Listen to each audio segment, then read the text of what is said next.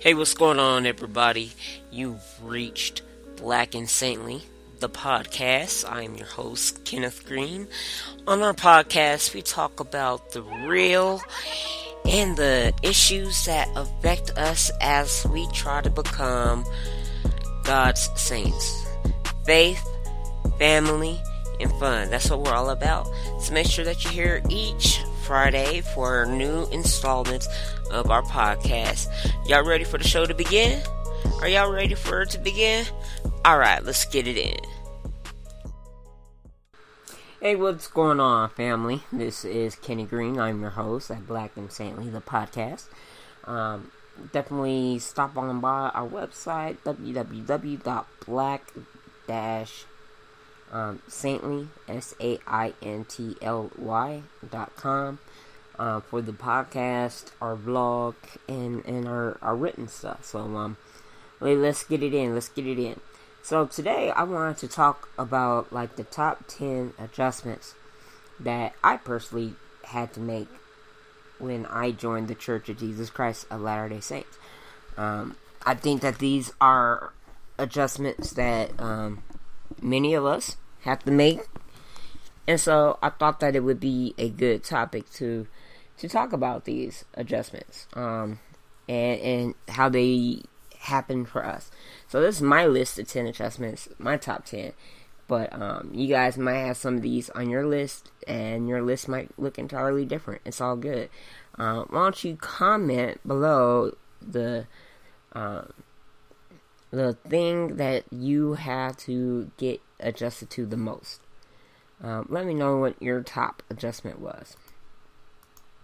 Number 10, church times.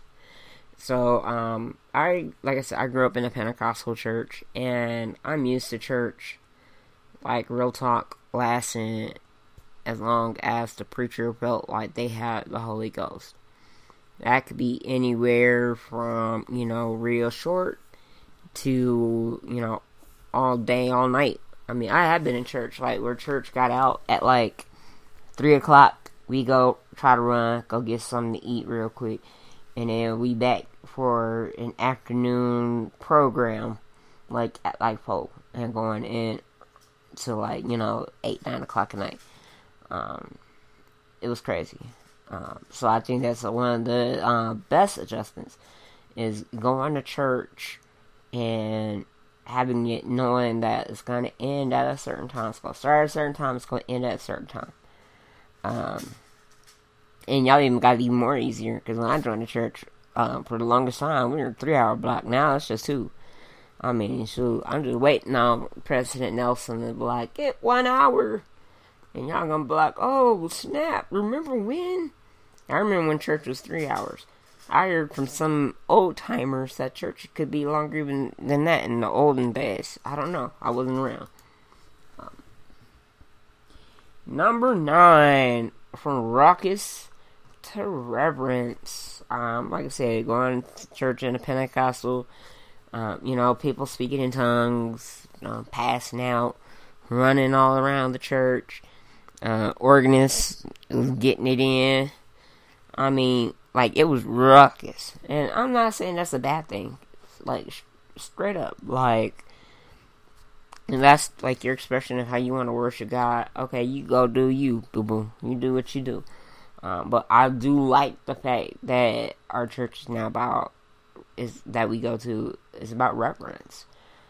But it's a whole different feel. My mom's, I told y'all last week, my mom, she don't go to church with me sometimes because she can't get up and speak in tongues and run around and act the fool because she like, these white people gonna judge me. Probably so, mother. Probably so. 8, additional scripture. And why I say that was a tough adjustment was trying to convince, your family and friends that, the Book of Mormon was good, the Doctrine of Covenants was good, that it wasn't some cult stuff that Joseph Smith just made up, pulled out of his butt, that it was authentic scripture, and that we need to reverence the words of God, whether they're spoken in biblical days or now. God is still the same, and so he still leads his people the same. Number 7, tithing and how we give. So this was different because when I went to my aunt and uncle church, they passed the basket around. Well, not even passed the basket around. You actually had to get up and walk to the front of the church and pass by the basket, even if you wasn't putting nothing in there. And I really felt that was wrong, because that's embarrassing. You come to church with nothing but lint in your pocket. You go out there with that sad walk, and you put your hand in the offering plate, like Lord bless it, kind of like just momentarily put your hand in there, but it's just, and the preacher is there watching you, like, oh snap, he didn't have no money. Yeah, I hate that. I like the fact that you put your own giving in an envelope, slide it to a member of the bishopric. It's not publicized. You're not shouting from the rooftops how much bread you gave to the Lord. I like that. 6, GC weekend. I love GC. I love General Conference. But I say it was an adjustment because, I'm used to organized church. I'm not used to being able to sit at home in my PJs and watch church on YouTube. And it's an adjustment because I really found that I get lazy. Part of me in my head be thinking oh, it's General Conference, vacation for church weekend. But then, after that, you hear of all the powerful stories and things that are said during General Conference, and you're like, dang, I should have, watched it. So now me and my family, at least I do, my wife, she does too when she's not working, but we watch GC as it goes down. We might fall asleep during it. I might miss a message or two, but I always get, do that catch up, that snapback, and find out what I missed. Number 5, professional preaching. And I say this is an adjustment because from the time that I was young, I was told that I have a calling on my life from God. And part of me really still believes that. But, as a kid, my thoughts were towards becoming a professional preacher, becoming a ordained pastor. And I was actually ordained. And, opening a church. And the way that the Church of Jesus Christ of Latter-day Saints does it is completely different. And I gotta say, it's weird, but it's refreshing. Because I think that there are a lot of preachers that are not, legitimately following Christ. That they're just, it's a hustle for them. And I think that the way that the Church of Jesus Christ does things, it eliminates that capability of being a hustle. Nobody's paid to be a preacher. I mean, even the GCs, like I said, I think that they have to have their own money to be able to do what they do. I mean, I think that they, their travel is, paid for, when they're on church business. But, they're not, balling out, macking millions. President Nelson ain't over in Salt Lake chilling, counting a stack of millions. If he's counting a stack of millions, because he was an awesome heart doctor. So, I do like that. Number 4, restraint during testimony meeting. And I say that because I am a preacher at heart. And sometimes, you get in I don't want to say get in the spirit, because I don't know if it'd be the Holy Ghost or not. But you get into this zone where you want to, talk everybody's ear off about how good the Lord has been to you. And sometimes we can go out there without restraint.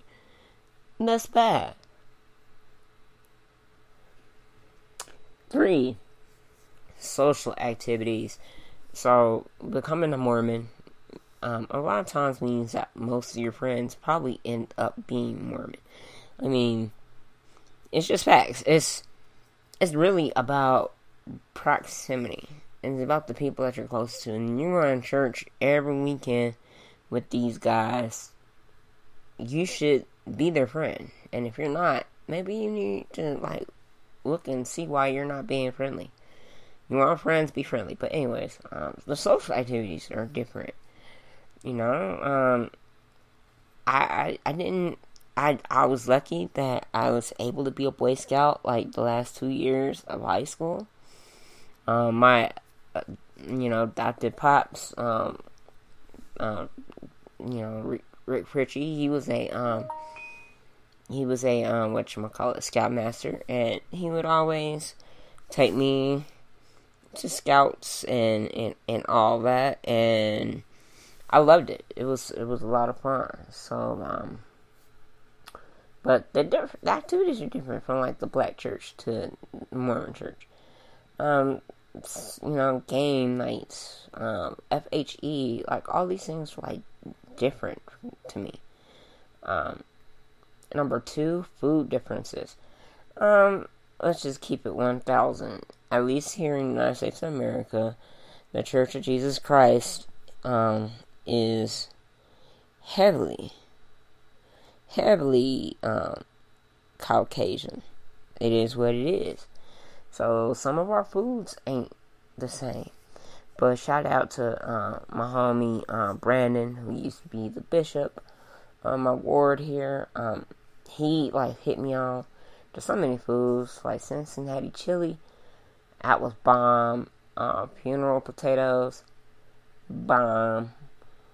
So there was lots of good food and things that being a member kind of exposed you to. And last but not least, the clothes. And I'm not gonna get too much into it, but you can't go to church wearing you could your bright orange Easter suit. You could go to church like that. I mean, everybody and their mama gonna look at you. Some people might laugh. Some people might think that you got swag. Prince, what's wrong? That's my cat meowing.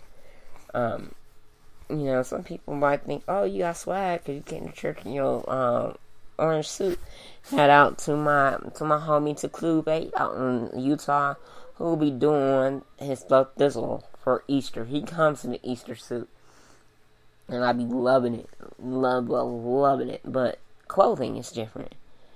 Y'all thought I was gonna talk about temple stuff. No sirree, Bob.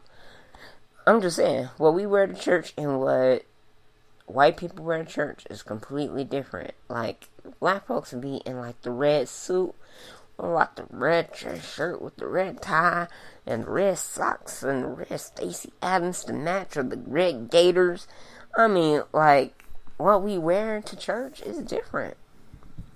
It is. And that was like my biggest thing. Like, I had like lots of black preacher clothes, and nobody wore that stuff. So those were the first casualties of my membership. So anyways, I hope that you guys enjoyed this. Make sure that you list out some of your differences in the comments. God bless you. God keep you guys. We'll see you on the next podcast. I'm your host, Kenny Green, and we out.